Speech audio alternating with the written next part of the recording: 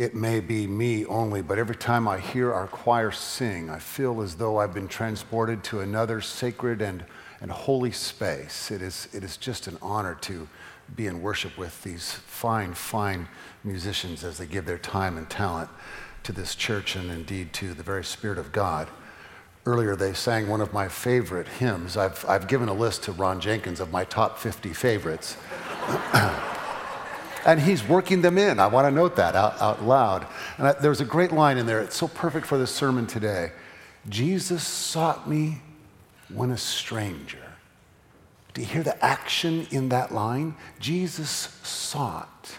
Jesus comes looking for us, not with judgment, not with fear, not with anger, but with compassion, love, and joy. Jesus sought me when a stranger, wandering far from the fold of God. That word, if you hear nothing else on this day, take that word with you. Take it with you out to your home, to your business, to your school, to whatever you have next. That Jesus, that God is always looking for us with eyes and arms full of love. Let's pray for a moment, please. Gracious God, as we encounter this word today, may our hearts be open to the goodness of your love. May our minds be ready to receive this simple message. And may our hands be prepared to serve you in whatever way is needed. In Christ's name, amen. John Mortimer is an English novelist. His autobiography is titled Clinging to the Wreckage. Clinging to the Wreckage. He came up with that title while he was having a conversation one day down by the sea with an old sailor, one who had sailed yachts in competition.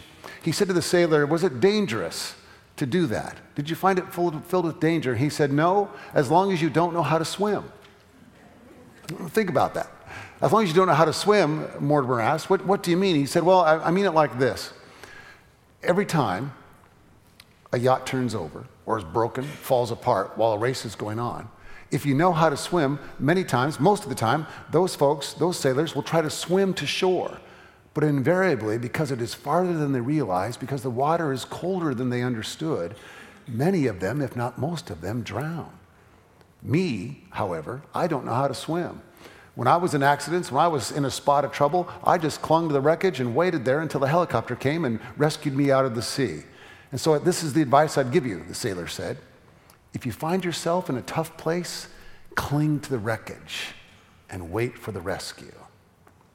Theologian Leonard Sweet is the one who brought this story to my attention. He says that every one of us is clinging to the wreckage. Every one of us is holding on desperate to the broken parts of our lives, hoping, believing, trusting, maybe some doubting, but somehow yearning beyond belief that we'll finally be rescued, that we'll finally find a way through. If you read the book of Acts and go all the way through Acts chapter 27, you'll find that Paul is on his way to Rome. But he knows in this ship, as they're sailing through the Mediterranean, somehow he knows, maybe he was the world's first weatherman, I don't know. He knows that danger is ahead, that there's going to be a storm, that we're going to be tossed on the rocks. And when we're tossed, he says to his fellows on the ship, cling to whatever broken piece you can. It's a beautiful image of the church. It's a beautiful statement of what we mean to each other. We accept each other in our broken and less than perfect selves because God has already done the same. God has already revealed through Jesus Christ the willingness to reach down to us, to become one of us and low enough to hold on to us. And so we accept each other in our brokenness, in our wretchedness, some might say, in the wreck of whatever our lives are, knowing that together we can move forward in faith with the promise of new life that God gives. There was a song about 20 years ago. My kids tell me all the time, they're in their 20s now, they tell me that I ought to catch up to popular music. Well, I'm up to about 1995, so I think I'm doing pretty well. There was a pop singer named Jewel. Do you remember her song, Hands? The closing chorus is perfect. We are God's hands. We are God's eyes. We are God's mind. We are God's eyes. We are God's hands. We are God's hearts.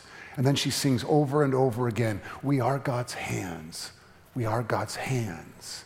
We are God's hands. That's the perfect description of the truth of the church, of who we are for each other. We are indeed the very hands and arms of God. We are the heart and mind of God. We are the ones that God has called to be there for each other, to be there for the world.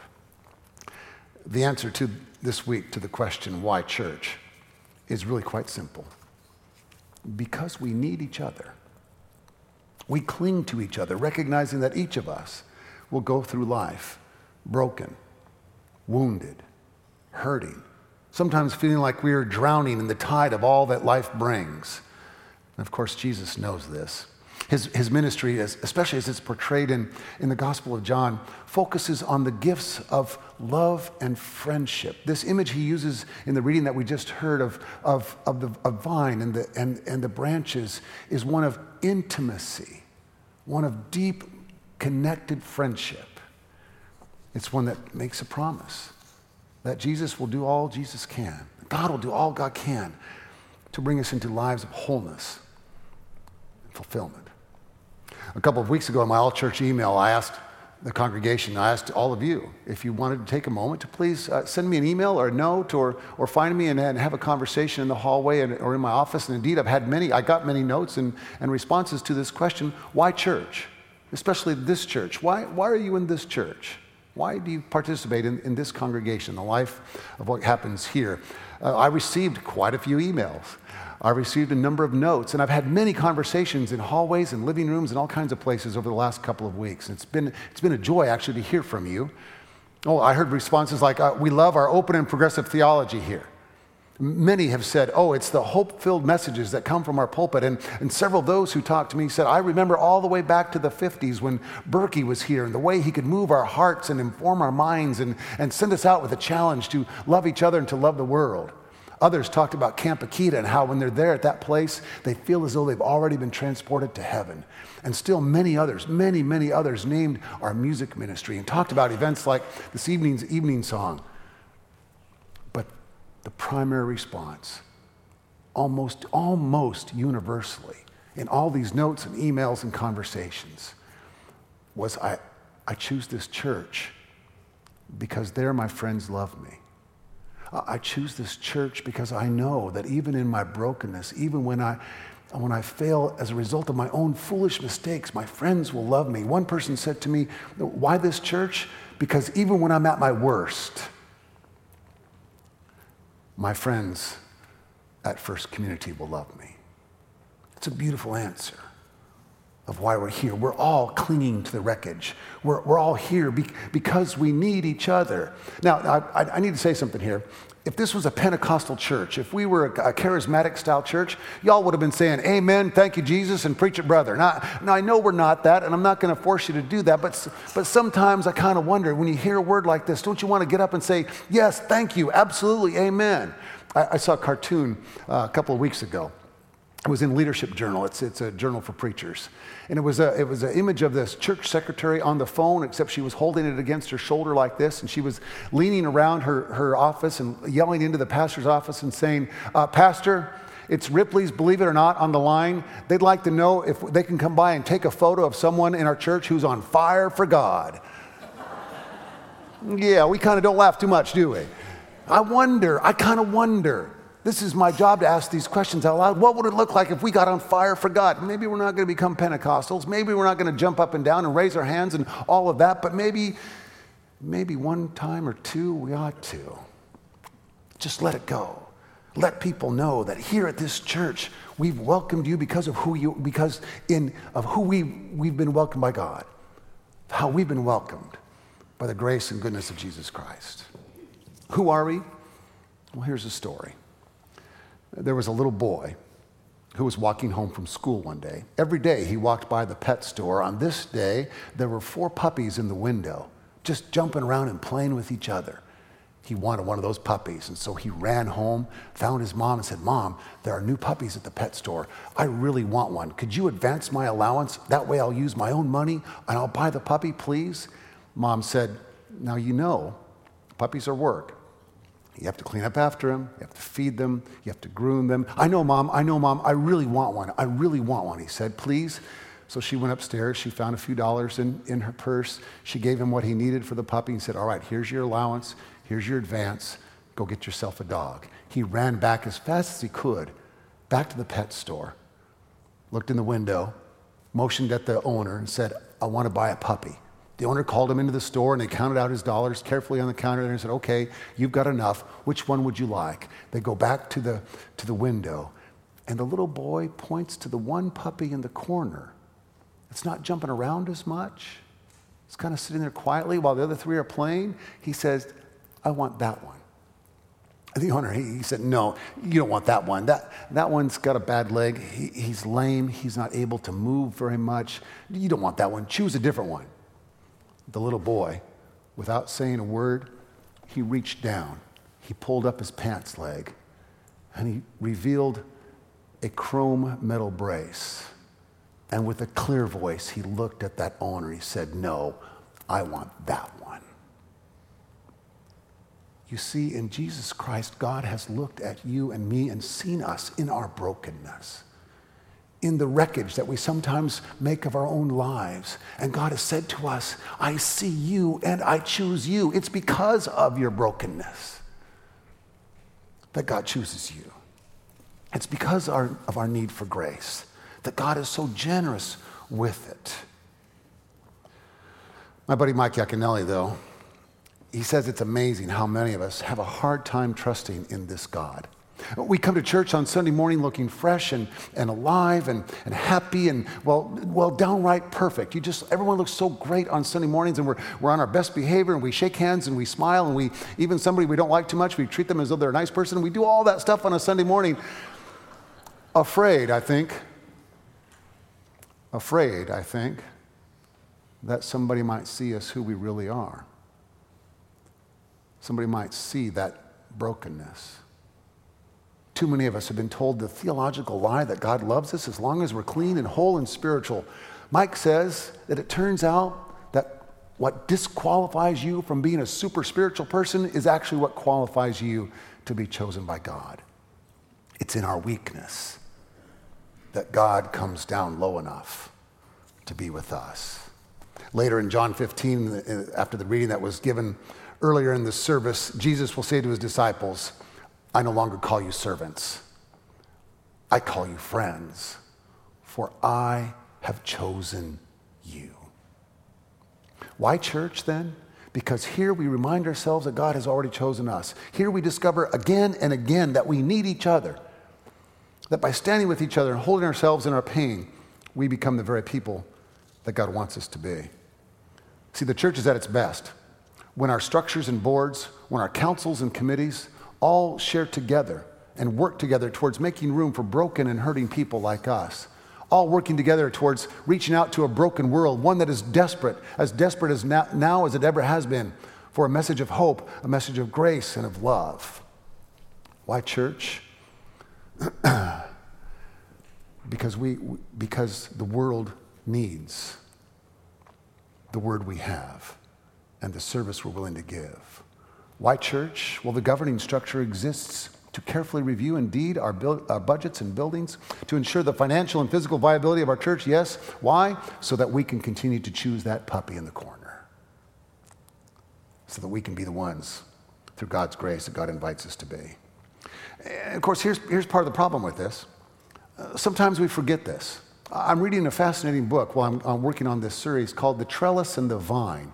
The authors use the trellis as the idea of the structure of a church.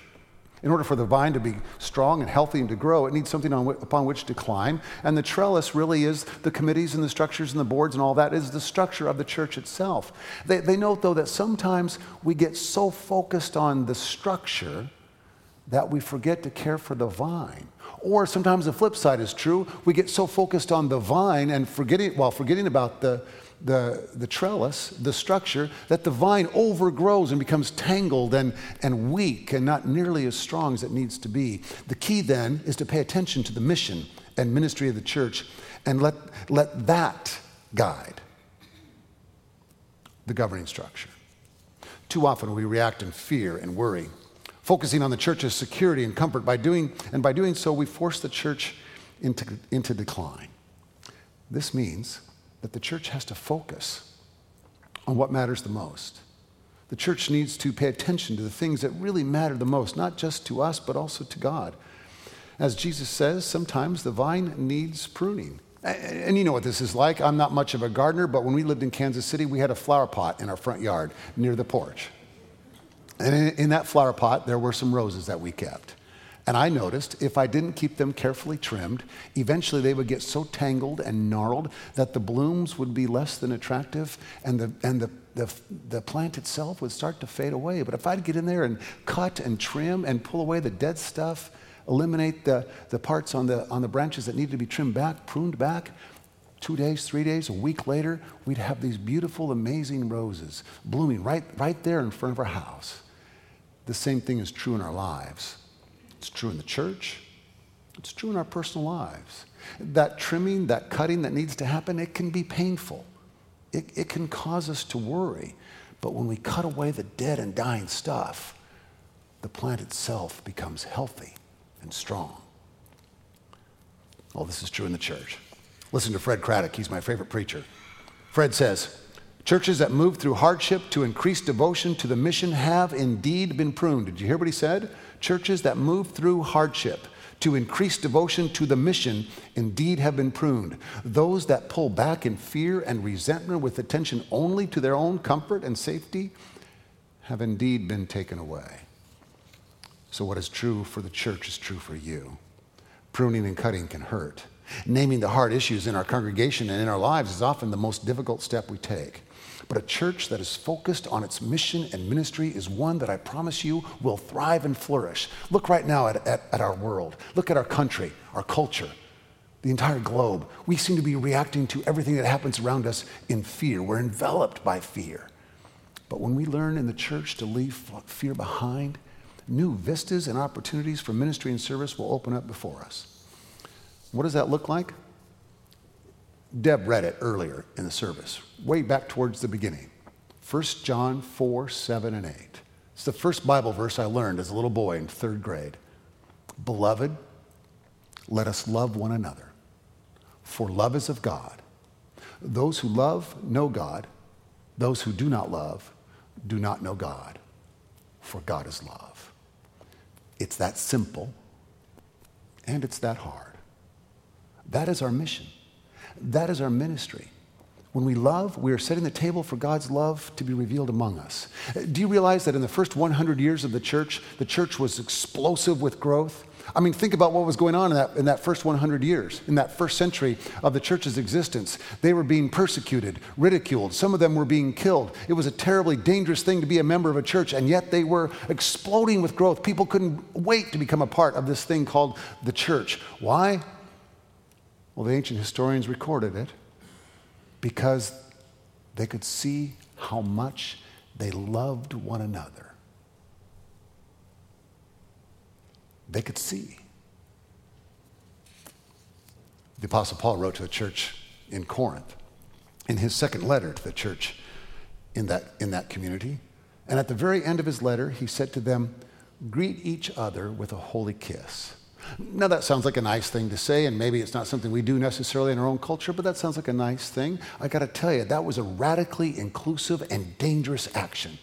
You see, in the ancient Middle East, you did not ever greet someone who was below or above your social status in life. Especially if you were at the top. You wouldn't ever lower yourself to kiss a slave, to kiss somebody who was a soldier, somebody who wasn't quite up at the same level you were. But in the Church of Jesus Christ, the Apostle Paul invited everyone to greet each other with a holy kiss. Why? Because in the church, there are no barriers, there are no walls, there are no fences, there are no things that divide us from each other. It was a radically inclusive way of saying, here in this place, everyone is a part of the family of God. Do you want to see the church grow? Do you want to have a sense of a revitalization of our ministry and our mission? Then it's time for us to be known in a broader and deeper sense as a place where love is real, where walls are torn down. I've already gotten reports from Akita, from the camp that happened last week.